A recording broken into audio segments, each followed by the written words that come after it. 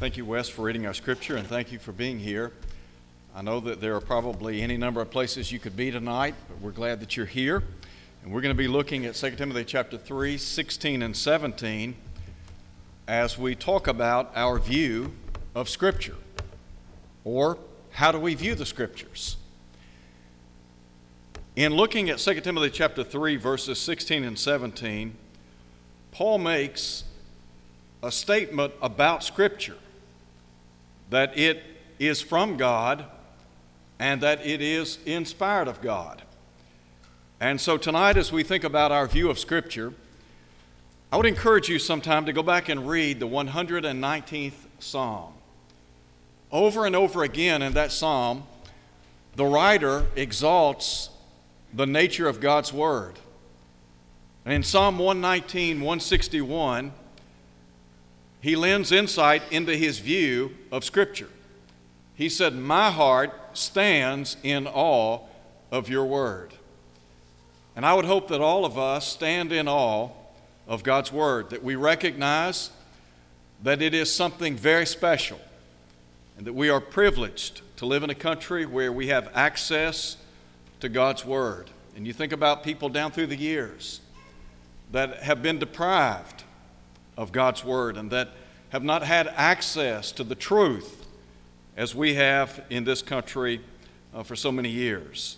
I want to begin tonight by first and foremost talking about the author of Scripture. And I want to begin by looking at verse 16 again, the passage that Wes read a moment ago, where Paul said, all Scripture, some translations may say every Scripture, is given by inspiration of God. I think really what Paul is saying here first and foremost is the source of Scripture, the source of this word that we call the Bible, is Almighty God. And there's some things that we would do well to consider in light of the fact that this is a book that comes to us from God. Paul said all Scripture is given by inspiration of God. So we're talking first and foremost about the inspired Word of God, that God's Word was superintended. In other words, as Peter would say, holy men of God spoke as they were moved by the Holy Spirit. He preceded that statement in 2 Peter chapter 1 by saying, no prophecy of Scripture is of any private interpretation. In other words, God's Word did not come as a result of human invention or origin, but rather it is the product of the mind of God. And so he said that people did not speak of their own will, but rather holy men of God spoke as they were moved by the Holy Spirit. And so this book that we're talking about is inspired of God. You remember the Apostle Paul in Ephesians chapter 3 talked about how he had received revelation from God. And he said he took that revelation and wrote it down in human words. He said, whereby when you read, you may understand my knowledge in the mystery of Christ. So Paul was one inspired writer. The Holy Spirit guided or superintended their writings. Now in the New Testament, we have 27 books. In the Old Testament, there are 39 books. So we have a collection of 66 divine books of divine origin, all of which are inspired by God. You remember David many years ago in 2 Samuel chapter 23 said, the Spirit of the Lord spoke by me and His word was on my tongue. David, responsible for many of the Psalms that we read. There are a collection of some 150 Psalms. So first I would say that God's word is inspired. But there's a second thing I want to call attention to, and that is the fact that God's word is infallible or unbreakable.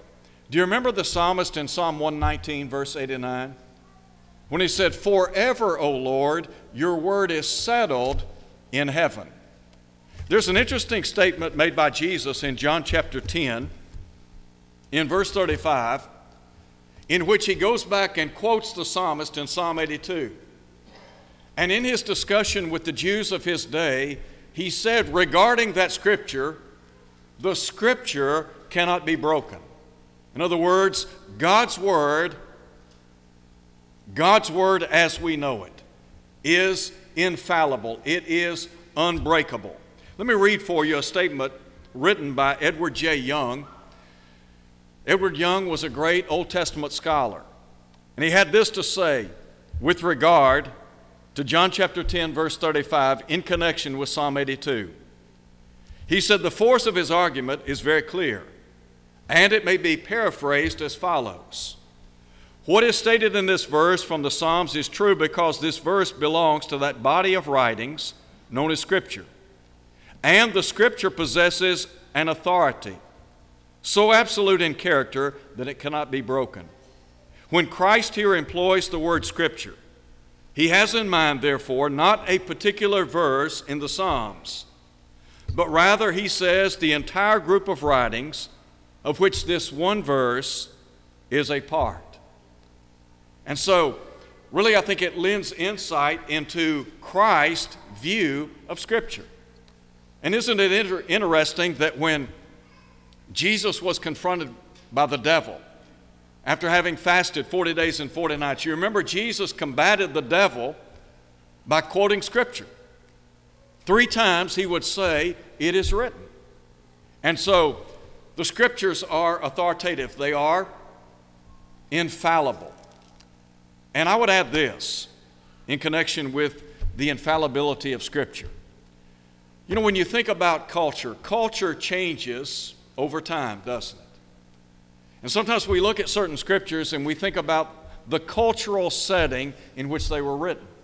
And certainly we need to be aware of culture and the culture in which the Word of God was penned. But when you look at the Scripture as a whole, what you find out is Scripture transcends culture, which says to us it is timeless. And so as the psalmist said, "Forever, O Lord, your word is settled in heaven." Now there's a third thing that I would call attention to, and that is that God's word is inerrant. In other words, it is free from any error. Now, you remember Jesus talked about the truth of Almighty God. He said, "You shall know the truth, and the truth shall make you free." Jesus would say in John chapter 17, verse 17, "Sanctify them in truth, your word is truth." So what Jesus is saying is God's word is true. Every part of God's word is true. It's truth. It is impossible for the Lord to lie. That's what the Hebrew writer would acknowledge. Paul would say the same in Titus chapter 1, verse 2. And so when we talk about the inerrancy of Scripture, what we're saying is that God's word is free from error. And so put it all together. What do you have? You have God's word is inspired, it is infallible or unbreakable, and then it is inerrant. Now, we talk about the origin of Scripture, and Paul here says all Scripture is given by inspiration of God. But then there's a second thing I want to ask tonight. What's the objective of Scripture? We ask the question, who is the originator of Scripture? Well, the Bible says God is. But what about the objective? Why do we have God's Word? Why do you think God inspired men over a period of some 15 to 1600 years, approximately 40 different writers? Why would God take the time to record for us words whereby we might live by? Well, I think what it says to us is that God has something very important to say. And God's recognition that what He has to say is necessary for mankind. Now you remember the psalmist in Psalm 119, 105 said, "Your word is a lamp unto my feet and a light unto my pathway." So what about the objective of Scripture? First and foremost, I would say, God's word is intended to educate us about salvation in Christ Jesus. If somebody were to ask you, what's the Bible all about, what would you say? I mean, think about it. You've got 39 books in the Old Testament, another 27 books in the New Testament. And so when you begin looking and sifting through the Scriptures, Old Testament Scripture, New Testament Scripture, what's it all about? Why would God give us His Word? Well, I think first and foremost, He would give us His Word to educate us about salvation in Christ. So again, the question, how would you sum up the Scriptures? I would say it's a book of redemption. It is a book about salvation. And really, when you think about the importance of this book, go back to the Garden of Eden in Genesis chapter 3. You remember in chapter 2, God said that they were not to eat, that is, the first couple were not to eat, of the tree of knowledge of good and evil. He said, the day you eat thereof, you will surely die. Man transgressed God's law in the Garden of Eden. As a result of that, death invaded the human family two ways. First, man began to die physically, didn't he? You can read where a man was driven out of the garden, prohibited from having access to the tree of life. In Genesis chapter 5, you have a commentary on the death of man as a result of the sin in the Garden of Eden, because that expression over and over again is used, and he died. And Paul would say in Romans chapter 5, verse 12, through one man sin entered into the world, and death by sin. And so, physical death is a result of sin in the garden. But then, secondly, man began to die spiritually, or man did die spiritually. And so as a result of eating the forbidden tree of the knowledge of good and evil, God began unveiling the promised seed of redemption in Genesis chapter 3, verse 15. So beginning at that point in time, and by the way, God had a plan in place before He ever laid the foundations of the world. Peter said in 1 Peter chapter 1, speaking of Christ, who verily was foreordained before the world began, but was manifest in these last times for you. So, beginning in Genesis chapter 3, in verse 15, God begins unveiling His redemptive plan. And over a period of time, bit by bit, piece by piece, God is unveiling this plan to redeem man. And you can trace that seed line throughout the book of Genesis and going forward, all the way to Malachi. You remember in Genesis chapter 12, in order to accomplish the redemption of the human family, God needed a nation of people, didn't He? He needed a people, the Hebrew nation. So Abraham becomes the father of the Hebrew nation. And God would say to Abraham in the long ago, in you shall all nations of the earth be blessed. That was fulfilled in Christ. Because Paul would say in Galatians chapter 3, if you're Christ, you're Abraham's seed and heirs according to the promise. All who have been baptized into Christ are the recipients of that promise made to Abraham some 4,000 years ago. And then I think about in Galatians chapter 4, verse 4, when Paul said, speaking of the birth of Christ, when the fullness of time was come, God sent forth His Son, born of a woman born under the law, to redeem those who were under the law. So God had this magnificent plan, and He begins unveiling that plan in Genesis chapter 3 going forward. Everything points to the coming of the Messiah. And then you get to Matthew. And Matthew begins his book by tracing the genealogy of Jesus, His kingly descent, and he tells us that Jesus is going to be born of a virgin. And he goes all the way back to Isaiah chapter 7 and connects this birth to a promise made by Isaiah some 750 years earlier. And Matthew simply saying the Christ has come.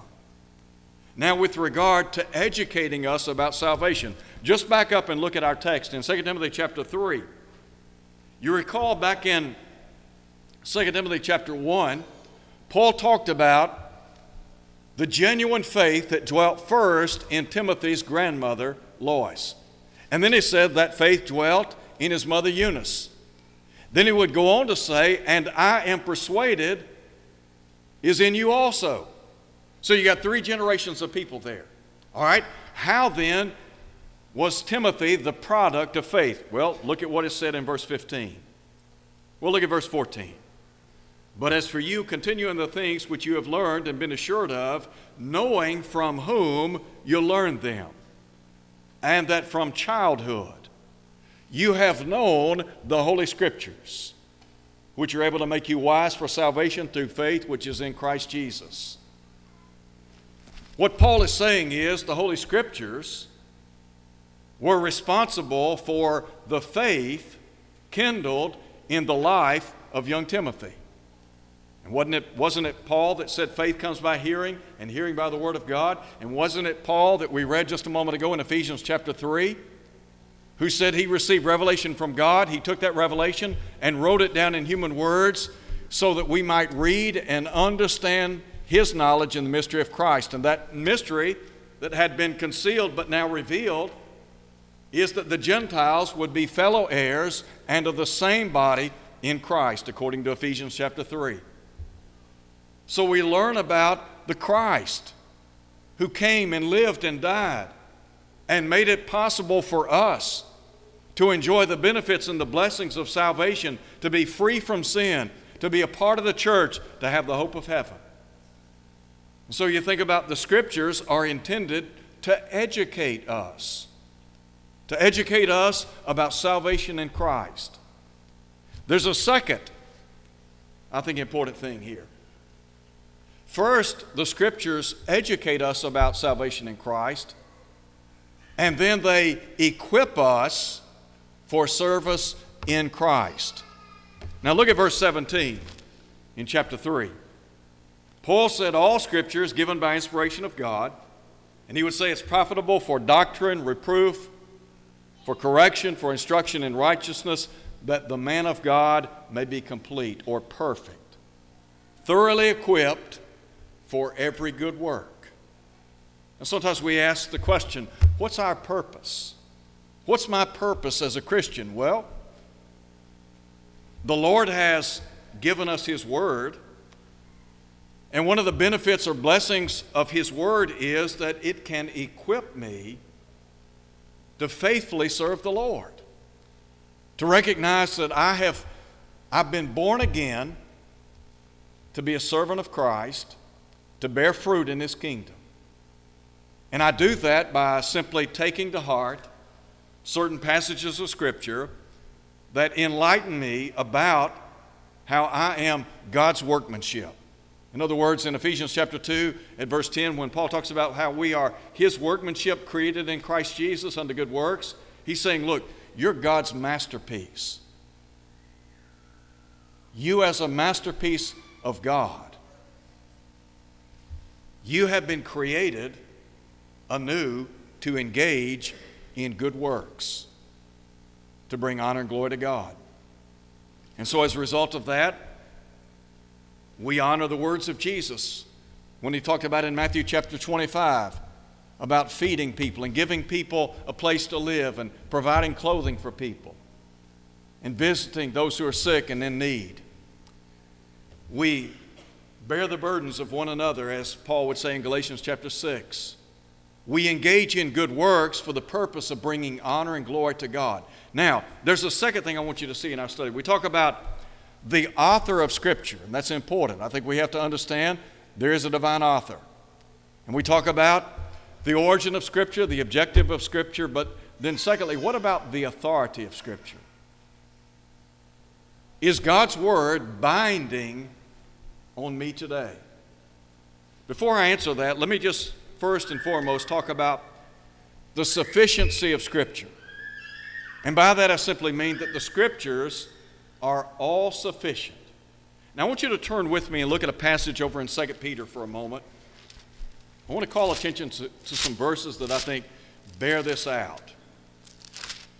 In 2 Peter chapter 1, in verse 3, Peter said, as His divine power, speaking of God, has given to us all things that pertain to life and godliness, through the knowledge of Him who called us by glory and virtue, by which have been given to us exceedingly great and precious promises.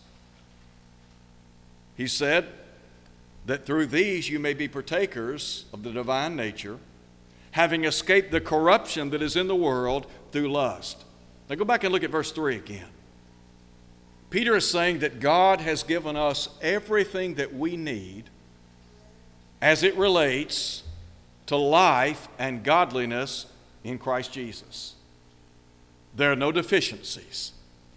Everything that you need, everything that I need to be equipped as His servant, I have. Now, Peter talks about those exceedingly great and precious promises. There are some things that I would call attention to, not original with me. As a matter of fact, I don't know who originated them. But when we start talking about the sufficiency of Scripture, first and foremost, I would say that there are divine facts that must be believed.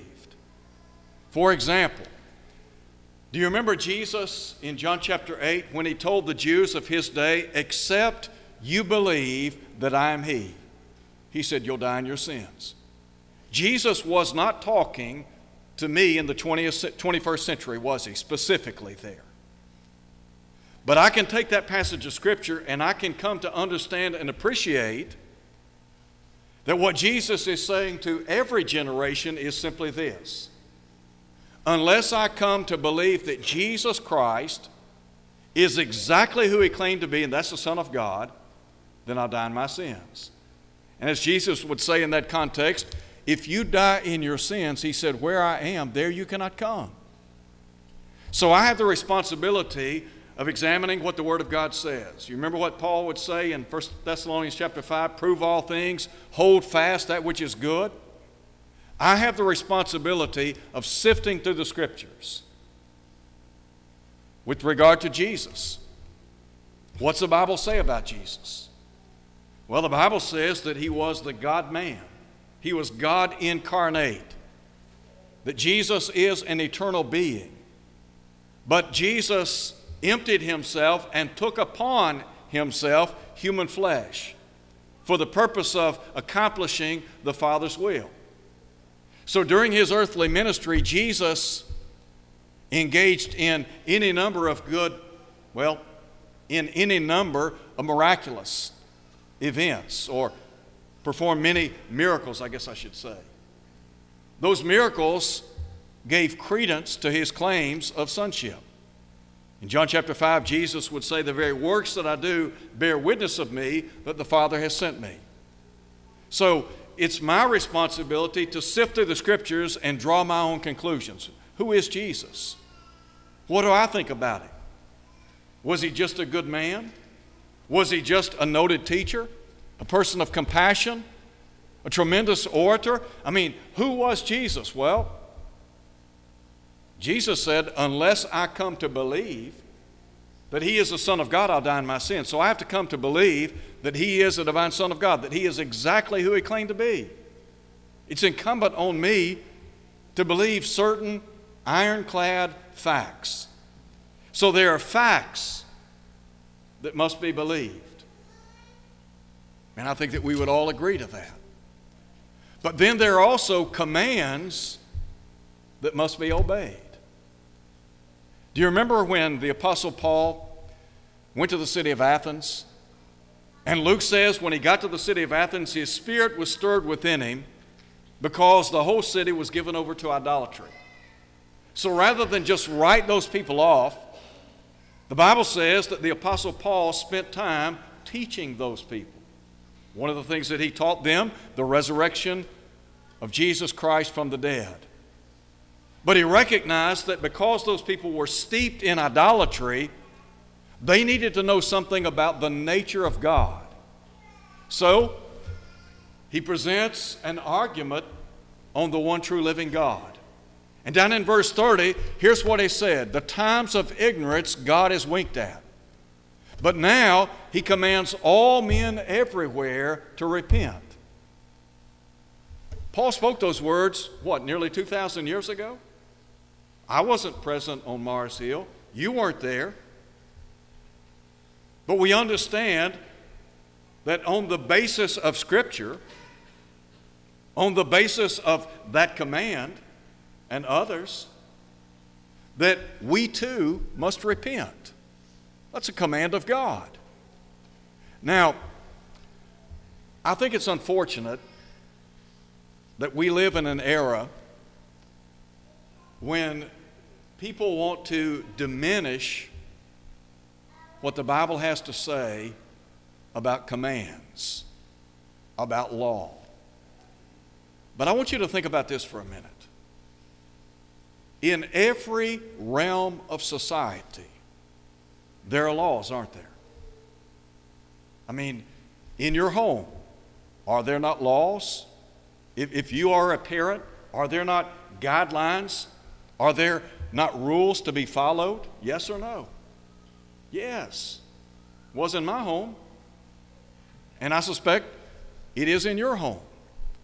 In marriage, are there not certain boundaries within which we are to operate? Sure. What about on the work, or rather, what about in the workforce? Can you just come and go as you please and do what you want, show up if you want to, not show up? Do your job, not do your job? I mean, does it really matter? No. Typically, there is an employee handbook. And there are certain guidelines, expectations that you must meet. Now, you can call it whatever you want to call it, but what they're saying is, look, here are the laws of our corporation. Here are the rules, the rule book, so to speak. So what about when it comes to Christianity? Now, if you go back and look at the Old Covenant, God gave Moses a law, didn't he?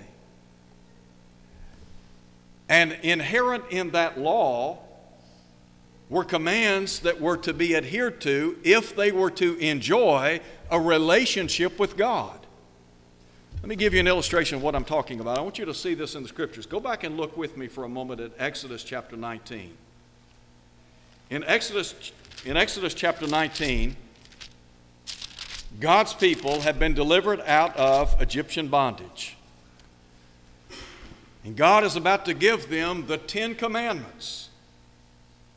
And I want you to listen to what is recorded in verse 3.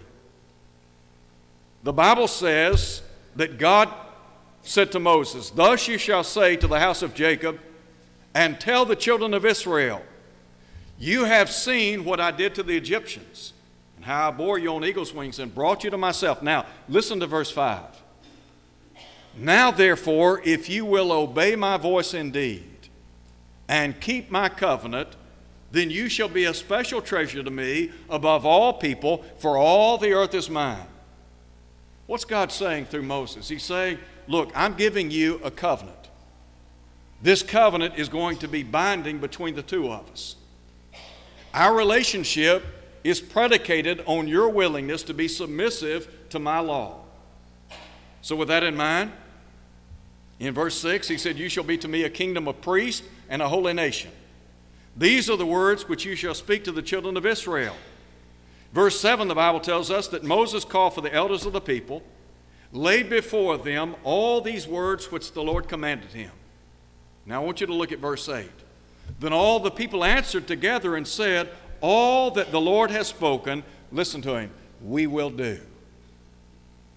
All that the Lord has spoken, we will do. So Moses brought back the words of the people to the Lord. So what do you have? You have divine law, and you have a willingness on the part of the people to conform to that law in order to maintain a relationship with the Lord. In chapter 20, God is going to give the 10 Commandments. Now, if you look at chapter 20, and we talk about the 10 Commandments, and I know that sometimes people have difficulty when God says, "Thou shalt not, thou shalt not." And sometimes you hear people say, that's all we ever talk about is what we can't do. The 10 Commandments, 8 of those 10 commands are negative in nature. Thou shalt not, or you shall not. The only 2 that are positive, honor your father and mother, and keep the Sabbath. Sometimes we need to step back and think about think about what God is saying regarding His commands. Now, how does that relate to the New Testament? Sometimes individuals will say, what we need to do is accentuate our relationship to the Lord to the exclusion of rules. All right, I want to ask you a question. Does it sound reasonable to you or logical to you that God would be very specific about, for example, how they were to worship under the period of the patriarchs? And then He would get to the Mosaic dispensation and again be very specific about how they were to approach Him in worship. For example, He set apart the tribe of Levi to bear the Ark of the Covenant, to minister before Him, to bless in His name, as Moses would say in Deuteronomy chapter 10, verse 8. Does it seem logical to you that God would be so specific about how people were to live and operate and behave under the period of the patriarchs and then the Mosaic dispensation, and then He would get to the new covenant and just say, okay guys, just do what you want? Does that seem logical to you? That God would just say, you know what, it really doesn't matter. I mean, you just do what you want. It's not logical, is it? There are some folks that say, when we interpret Scripture, that we're too forensic, that we use too much logic. Look, you cannot get around logic in Scripture. No way. I mean, we use logic every single day in every realm of life. So I'd ask you, does it seem reasonable that we would use logic in the classroom, on the job, on the ball field, but then when it comes to Scripture, we want to throw that out and say, okay, we don't need logic. We don't need to reason through the Scriptures. Now I want you to think about this as well. God created the world, didn't He? God created the world. He is our creator. He is our sustainer. And He is our redeemer. As our creator and sustainer and redeemer, does He have the right to tell us as His creation how we are to live? How we are to operate as Christians, as members of the body of Christ?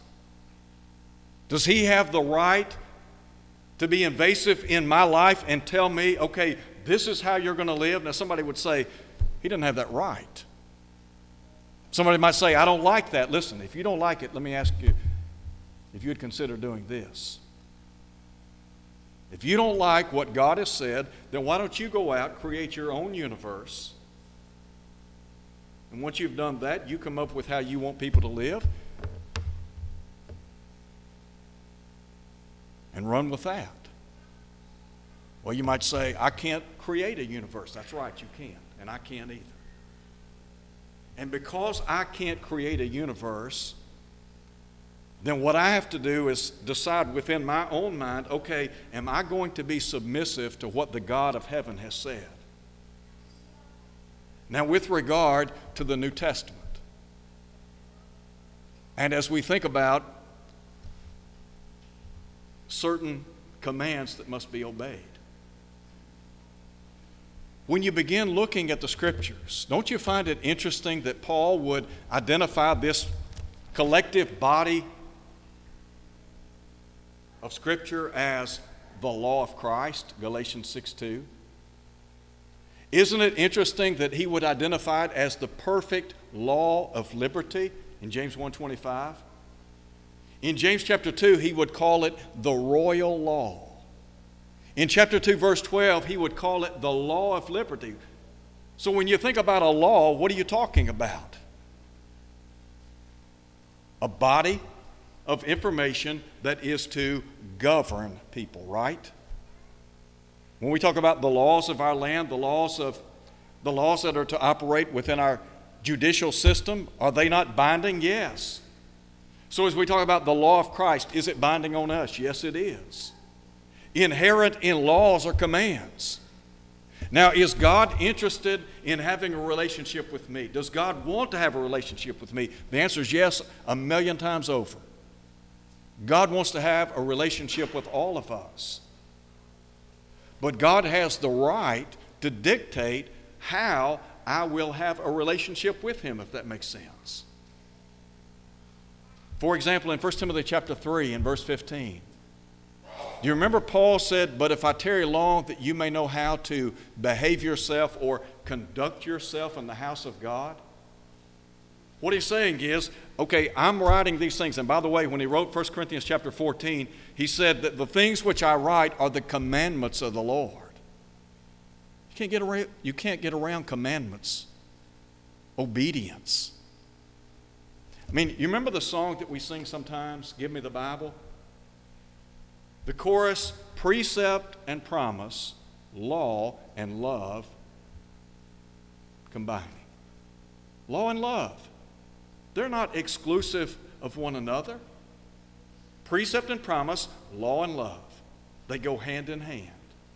When you think about your relationship with your spouse, do you love your spouse? Yes. Are there certain laws that bind you together as a couple? Yes. Well, the Bible says that I've been married to Christ, Romans chapter 7, verse 4. Are there certain laws that I am to honor that bind me to the Lord? Yes. So you've got facts that must be believed, commands that must be obeyed, and promises to be enjoyed. All the great promises of Scripture. I mean, you think about God over and over. Go back to the book of Exodus. Read Deuteronomy. In the book of Deuteronomy, God is saying over and over and over again, if you will do what I say, here's what He says, I'll bless you. I will bless you. He said, if you dishonor my word, here's what's going to happen. He said, I'll curse you. And so what He would say through Moses is, choose life that you might live. Look, God has given us His word because when we follow His word, you know what it makes for? It makes for a better life. It really does. Now, in closing very quickly, I'm out of time. We talk about the sufficiency of Scripture and then submission to Scripture. Really, here's the question. Am I willing to submit my life to the Lord Jesus Christ? Now, Jesus is a king. And since He is a king, He has been vested with all authority, all power, Matthew 28, verse 18. And God the Father said, speaking of Jesus, we're to hear Him, Matthew 17, verse 5. So whatever the Lord Jesus says as the king of my life, because I love Him and because He has been so good to me, I want to do what He says. I want to submit my life to Him because I owe Him everything. You think about the Apostle Paul when he wrote to the saints in Galatia. And he talked about Jesus and he said, who loved me and gave Himself for me. Do you remember in 1 John chapter 5, verse 3, John said, this is the love of God, that we keep His commandments, and His commandments are not burdensome. They're not something to be borne. We don't keep the commands of God because we feel like we have this tyrant or taskmaster that's looking down over us, but rather we do so because we love God. We love Him because of what He's done for us. And we understand He wants us to be obedient to Him. But the bottom line is we do His will because we understand He loves us. And we show our love to Him by honoring His word. I better close. It's almost 7 o'clock. I appreciate so much your kind attention tonight. And I hope that what has been said tonight is helpful. And look, you might disagree with me. But here's what I want you to do. I want you to go home and think about what's been said. Get a copy of the tape and listen to it and look at what the Bible has to say. Examine the subject and re-examine it. Because ultimately, I want you to believe what the Bible has to say, not because I said it, but rather because it's what the Lord says. I might be wrong in certain areas. And so what you need to understand is I am not the standard. God's word is the standard. Whatever He says, that's what we want to do. So if you're here tonight and you're not a Christian, and you want to become what they were 2,000 years ago, which is simply New Testament Christians, then what you need to do is what they did, and that is to repent, be baptized in the name of Jesus Christ, so that all your sins can be washed away. When you do that, the Bible tells us that God will add you to the church, and the church is the community of the saved. And those who are in the church and who are faithful to the Lord have the promise of life eternal, Revelation 2:10. If you're here tonight and you need the prayers of the church, could we pray with you and for you? God will abundantly pardon as we stand and sing.